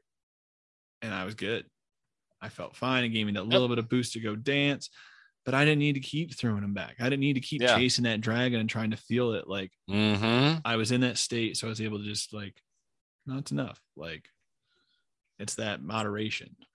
I find myself doing some stuff very similar that I used to have to, like, I used to enjoy having like 3 to 5 beers on like an evening, an afternoon, going to an evening, like just like relaxing, watching college football or hanging out with some friends. But now I enjoy just having like one, maybe two, drinking water between. Like it's become my norm. And I feel so much better when I follow that procedure. Yeah. Right. And listen to your body. It tells you what you should and shouldn't do, what you're okay with doing, and how you function. But and everyone's body is different. I do know some people that are just bottom of the barrel alcoholics. Mm-hmm. Like it runs in my family and stuff with alcoholism and stuff. And it's like, that's one reason why I stopped it too, is like that next day, the day after I would drink, I was so depressed. I was so just like, I couldn't turn the engine over. I couldn't do stuff. I like, and I'm like, I have so much crap to do. Last night, it's a little bit of fun. It wasn't worth not doing anything today.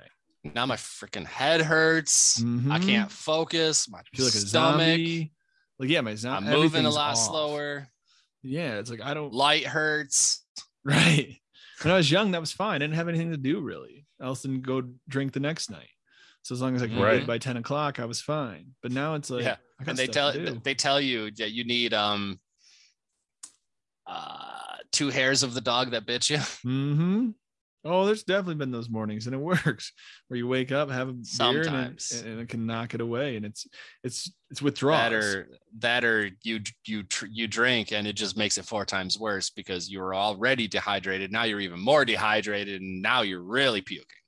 Well, maybe that's how you get back to that equilibrium state too, though, because you were super high the night before, and then the next morning you're super low, and 2 hairs of the dog brings you back to that balance point.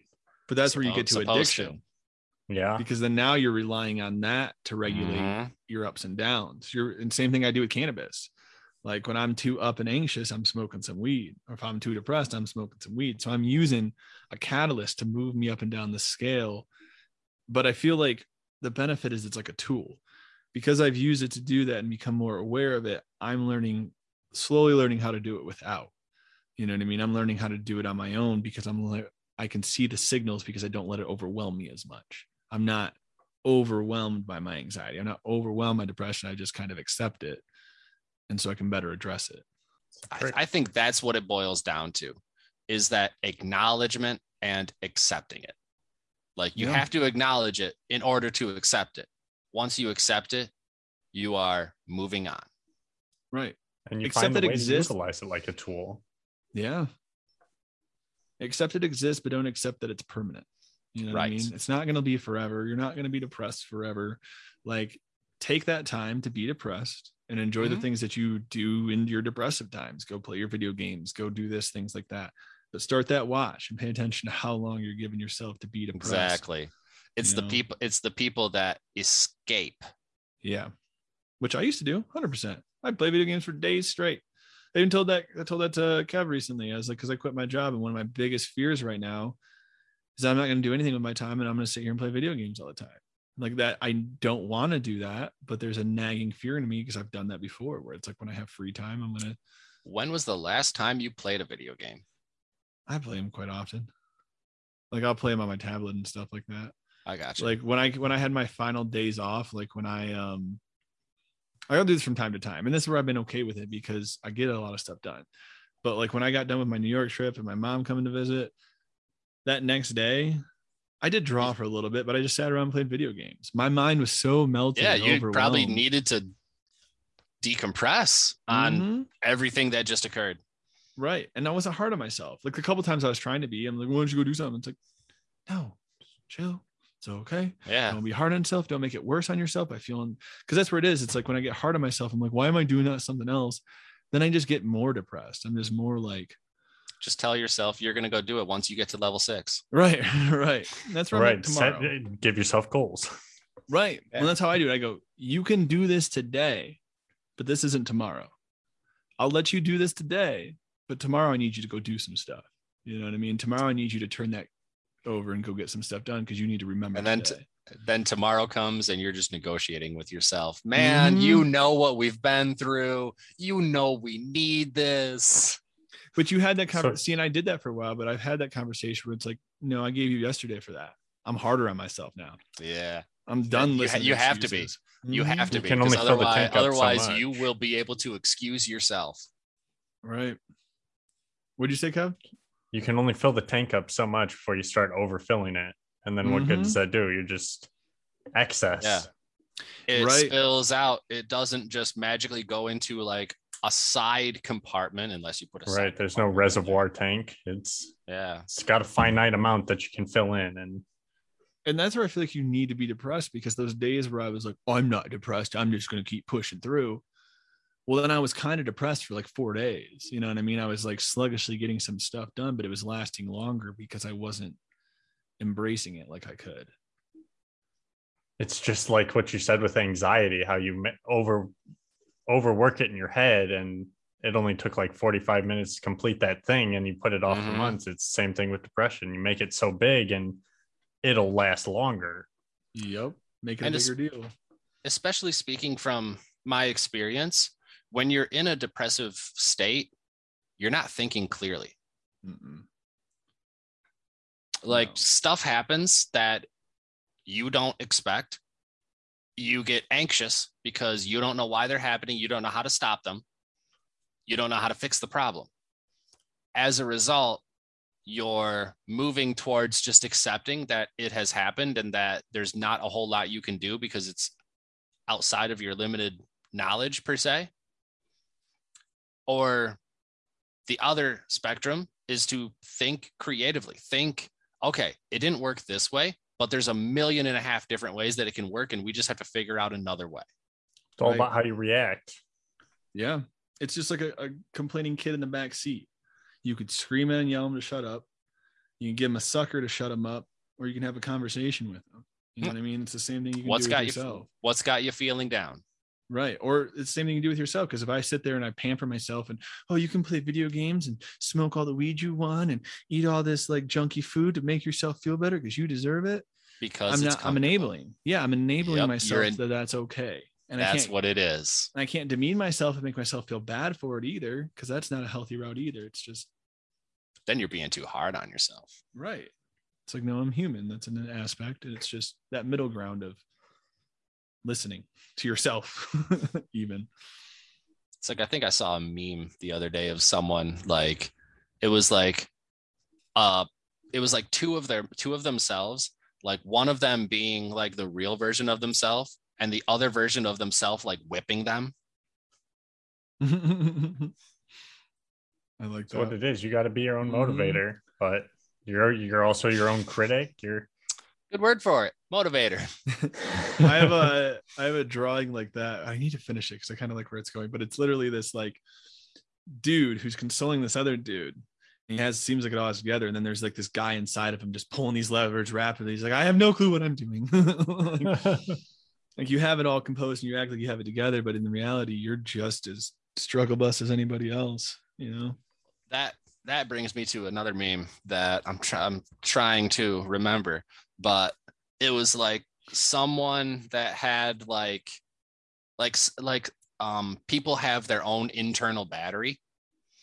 So someone that's like almost out of battery, and then someone that has a full battery that recognizes that person is almost out of battery and plugs their battery into their battery. So then that person takes a bar from their battery and moves on. sounds Well, like children There's personality types like that. siphoning. Yeah.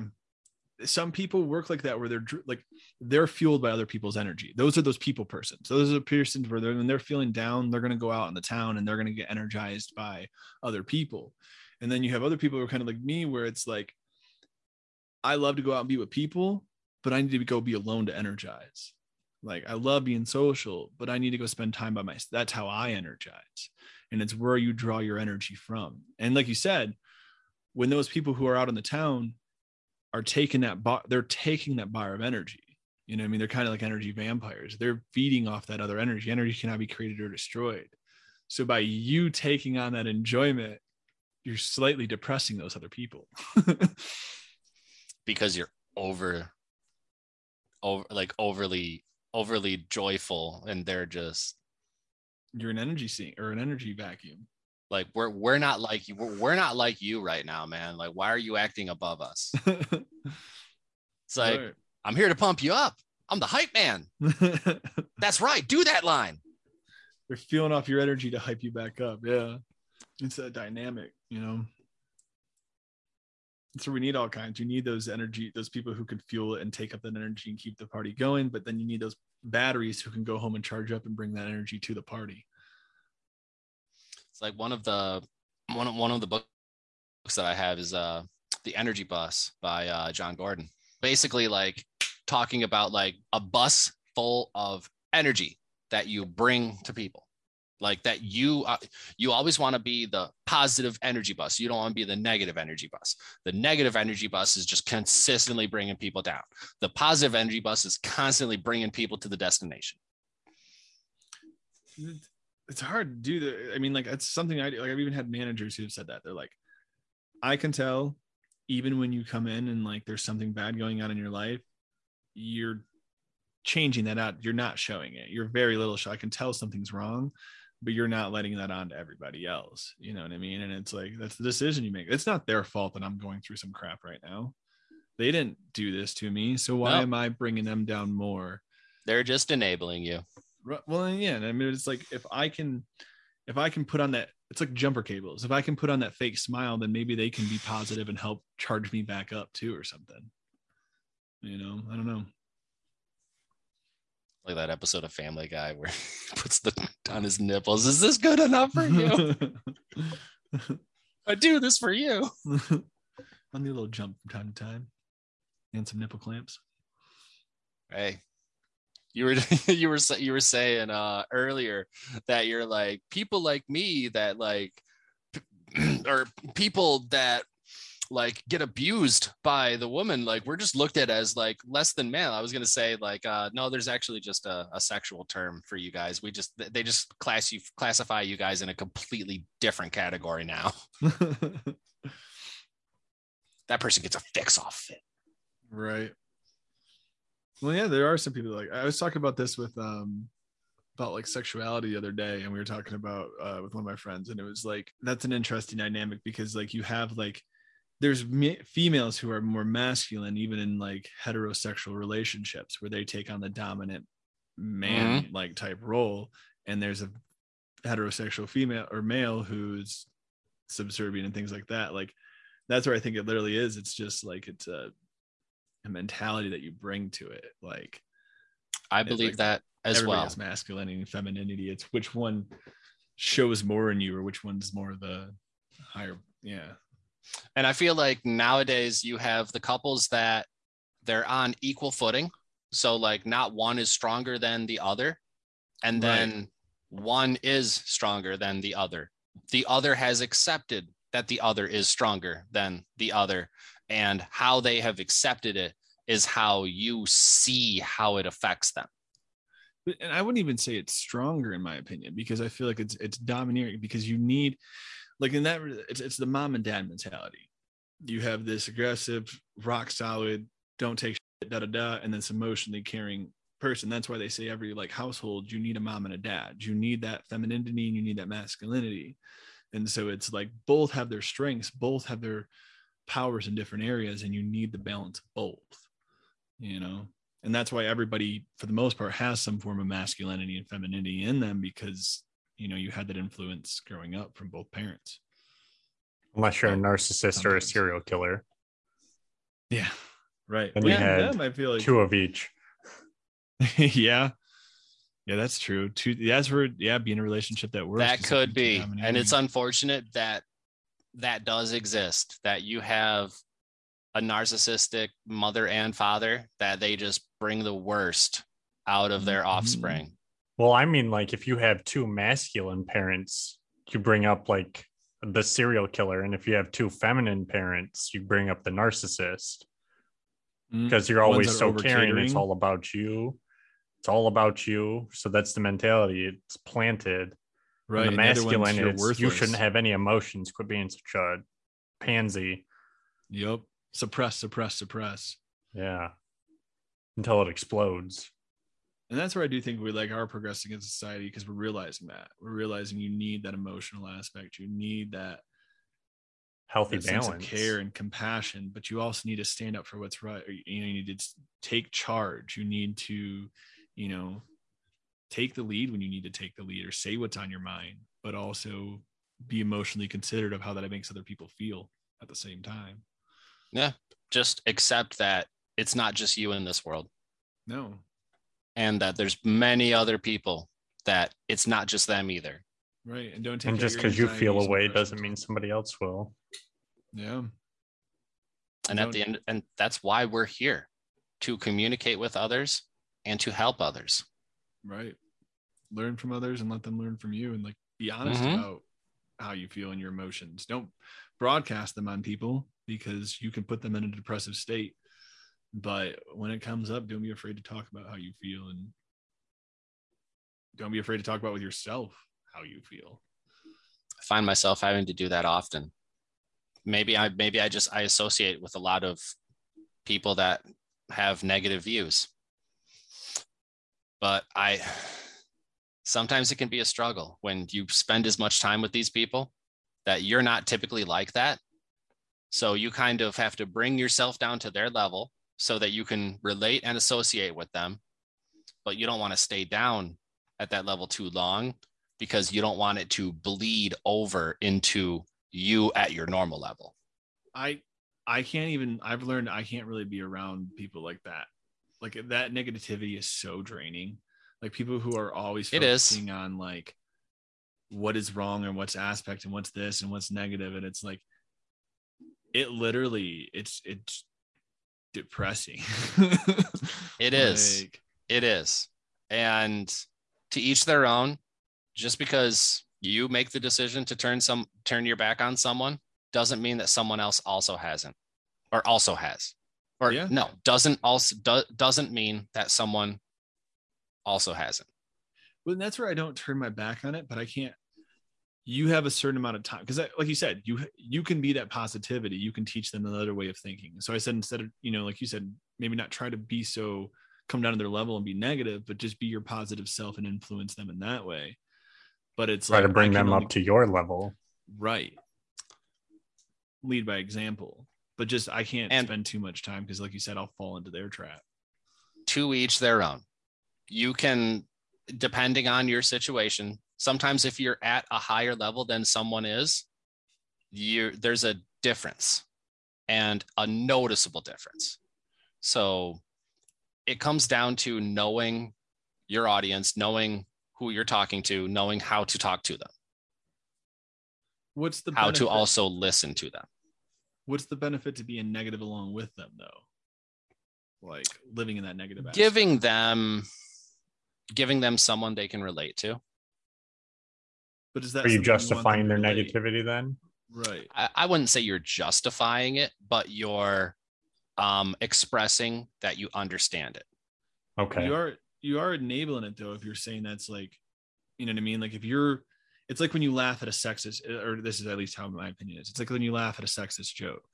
You know what I mean? That's you being kind of sexist, because you're enabling them, not saying, hey, why'd you say that? That's not, kind of right. It's like you're saying that behavior is kind of acceptable, which who was say being negative is wrong. But you could both laugh and say that's really effed up. Yeah, but that's still teaching them that the shock factor is worth it. You know what I mean? They're still going to say those things because. But then they go say it to someone that they don't get that response. That's true. But that person. So it's almost like you set them up. Yeah. Yeah, to each their own. Right. I look at it as I can't completely turn my back on these people because they already feel like a lot of people have. Right. No, I totally get where you're coming from. It's another way to listen to somebody, right, to let them vent themselves to you. Mm-hmm. And it gives me practice that I want to try to be able to help as many people that want my help. And I want to know how I can adapt to as many people that I'm trying to help.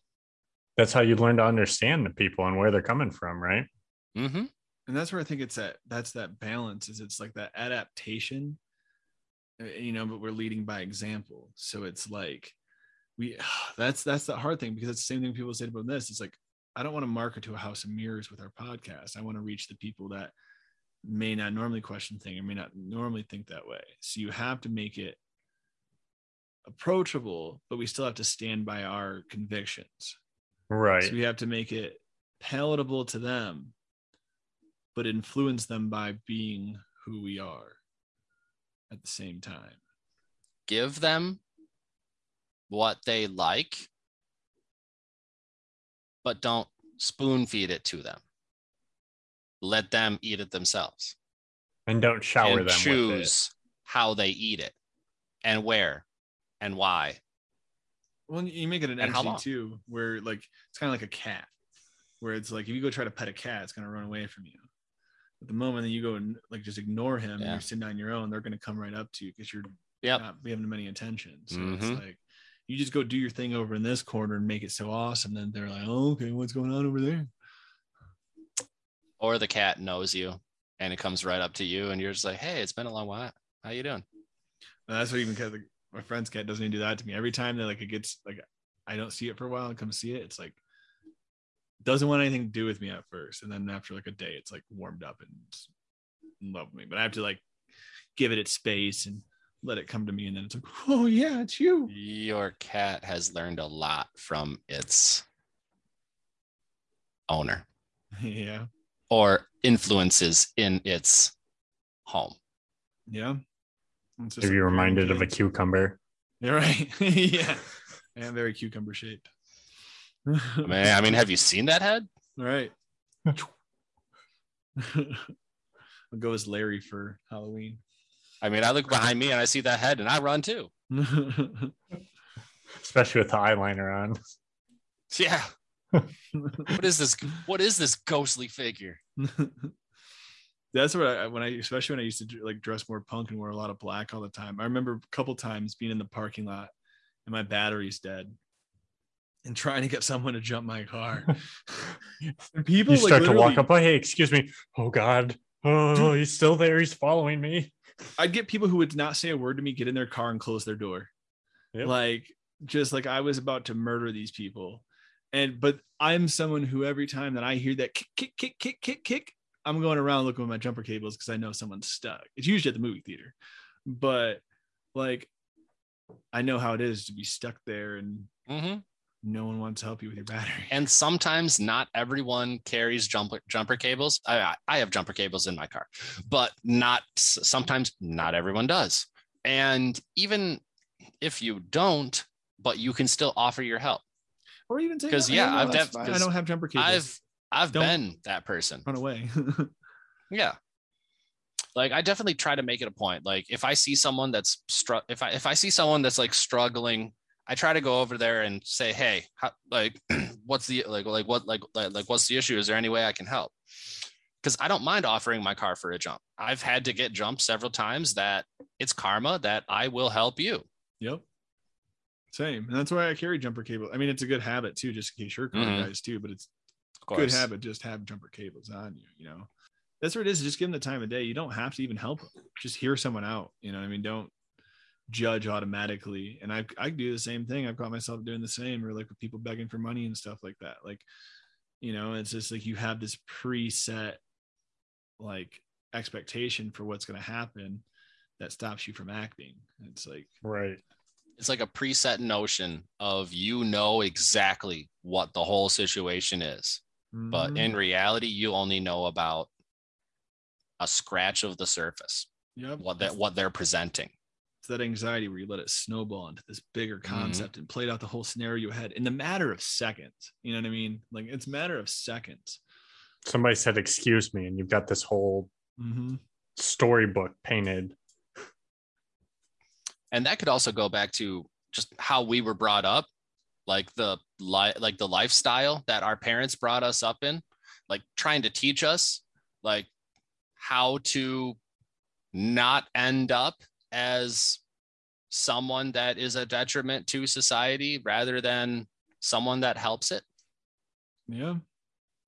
And they always just painted the picture as that person's a bad person. That person made terrible decisions. You don't want to end up like that person.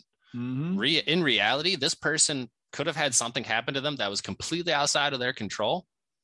And they just kind of accept that there's nothing that they can do about it, or they are actively trying to do something about it. You just don't know what that is because they're spending all of their waking moments trying to get themselves into a better situation.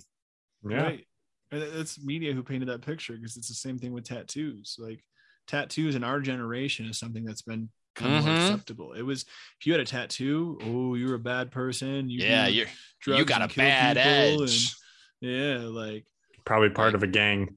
Right. Yeah. Yep. That person's part of a gang. Exactly. I think that's what my grandma said way back in the day about tattoos.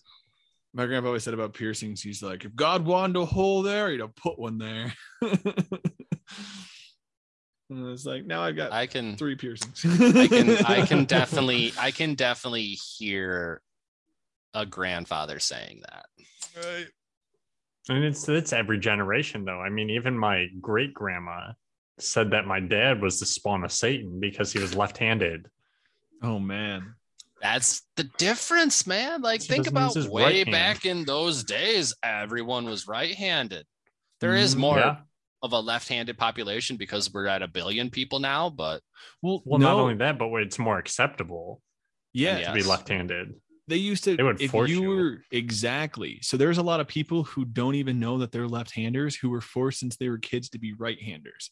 So they're just terrible with their right hand because they're naturally left-handed, but they were like, literally, they would, like, nuns would smack you with rulers if you were using your left hand. Yeah, like way back in the day. Not even way back. Like, it's not, I don't think it's that. I think it's like 70s. Like, that was, I think our parents were getting their hands slapped with rulers. Yeah, and that's right around the 70s, 80s era. If you went to a Christian or like interesting Catholic school or Christian school, something, yeah. Mm-hmm. That's crazy. Whipping kids with belts, and like the parents loved it too. He's like, yeah, you teach him, you show him. Yeah. He said, what? Oh, you should hit him twice.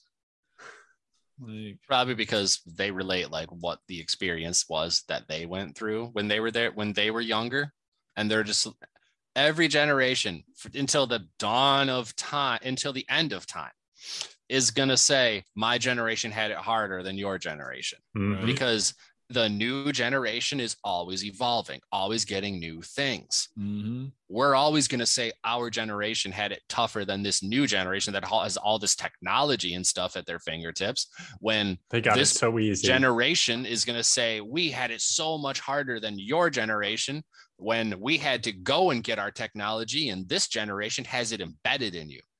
See, I've had some people like around the 60-year-old age that have been saying that they actually like feel bad for us. Like they think that we have it harder because of the life of social media and stuff like that. Like, and yes, they're recognizing the hardships that we have because of the technology that we've created, like in the situation that we've put ourselves in now. And that is one side. Yes. That some people, and it's mostly the people that are fearful of the internet age that feel bad for us going through the internet age, because they fear it. Like, this is the spawn of Satan, like you said, like this is just the worst of the worst. It's so alien and so foreign to them, but to us it's just a normal Tuesday. That's me. I'll take the title worst generation any day. Right. One Piece made me like, I think social media, I know one Piece labeling like the generation, and it's just so ironic because I really do think that they are talking about like the millennials with like when in relation to the worst generation on that show. Yeah, I really think they're talking about millennials, because we will always be looked at as the worst generation because we're that bridge generation that we learned that it's acceptable and encouraged to ask questions. The generation before us didn't ask as many questions, and the generation after us are asking more questions to where they're appearing weak because they're asking questions for questions. It's frowned upon to question the status quo, right? Like, you're not supposed to do that. Well, and I don't get too how you can be so upset with the younger generation when you're the ones who train them. Like, Mhm. who else Right. do you have to blame Right. for the situation that they're in than the ones who just spent the last 20 years putting them in that situation? Like, how do you just, oh, And I well, it think- sucks to be you guys now. And I think that's why a lot of the newer generations, like less of the newer generation are having children because they don't want, like, they see the pattern and they don't want to continue the pattern. But then we're not at that point where we can just create artificial life. Right. But even that, like, I feel like if you're aware of that, if you're aware of the flaws and things like that, you have the ability then to change the cycle. You have the ability, like, and I guess you don't need to have kids. You can still be an influence and do things to influence other people's kids. But Right. it's like, I don't know, like, spend that one-on-one time, create another one of you that has your similar thought, and that evolves, that mentality evolves. So if you can understand that, and you can have a kid that you can teach that, and they can evolve that idea, that's how we're going to get somewhere. We're not going to get somewhere by saying, well, I understand this, so I'm just going to stop. You know, That or you have a child that just absolutely hates your ideals and becomes a serial killer. Right. And that's that. There's anxiety and rolling the dice. That's a possibility. It's not doesn't mean it's going to happen, but it could. You know, It's so weird. At the age of 1, his favorite movie was Right. Freddy versus Jason. It's just odd. Yeah. He likes to point out the different, like, methods. Like, he's quite cognizant for his age. That's where it's like, my mom got me scared like that. Like, I broke her first rib, and my brother stabbed her with a knife. Oh no. Yeah, like, we were young, like, we were like toddler age, and Like, intentionally? I don't know my brother's excuse. That story is kind of weird to me. Mine, I was like running up to, like, I was like Superman, and I was like running up like around the house like Superman. Oh, and you ran right into her. And like my rib like split, or my knuckle split her rib and like cracked it. And then I think my brother just like straight up like stabbed it with a knife. But they always thought he was a demon child growing up. Like, so many people, like so many aunts and uncles and different people would just call him the demon child because he was always. I am some kind of understanding something. your family's dynamic a little bit more. Mhm. So maybe who I am today. He was always looked at as like, and because he was into the heavy metal and he was into like the goth things. He wore like chains on his pants. Well, he tormented me all the time too. Like, I was literally like, there was always something that he was like burning my chest with a wire. Like, it made me stick my finger down my throat at my grandma's house and count to 6. And like, that was the last time she ever watched us as like she never watched my brother again. Like, that was it. That was the final draw. But yeah, I was always like his plaything for entertainment. And it was like, yeah, there people were like, I'm surprised that you made it. Took a lot of resilience. But maybe you know what I mean? Like, we are who we are because of the life that we live. Like, Yeah. I want to change it for the world because it gives you that understanding and expectation. It's the same thing with like the depressive things that you think about, that it's like, oh, woe is me. Like, my childhood was like this and it wasn't perfect, but it's like, that gave you a step up of resiliency for the world. You know what I mean? And allows you to see and handle the world in a different way. And your And I own tell people- personalize it. Yeah. And I tell people all the time, just because you went through a traumatizing experience doesn't mean that you have to always, for the rest of your life, be going through that traumatizing experience. You are not that experience, and that experience isn't you. It happened. It And happened. what you do with it is And- what you are. Exactly. That's What like did you learn PTSD. from it, and how are you going to live with it? According to that, yeah. How do you apply that to the rest of your life? Are you Mhm. going to let it dictate how you make your decisions? Are you going to understand it happened and how and why it happened, and then find different ways to go about things to make sure it doesn't happen again? Right. Like, I think there's an emerging pop star. I think her name is Kay Kilo or something like that. But her story is that she was kidnapped as a young girl. So, and I think she recently like came out and like talked about like that experience. But you think about someone that like goes through an experience like that, like you got kidnapped and you didn't really know like what was going to happen with your life. Thankfully, you were found, and thankfully you got your life back. Some people don't. Right. And the ones that have gone through a strife like that have literally put adversity in the rear view mirror and just marched forward. Some people, yeah. And some people are still there. They're still trapped in that cellar in their mind. But the ones that have marched forward have achieved and done good things. And they're not letting, like, they realize life is fragile.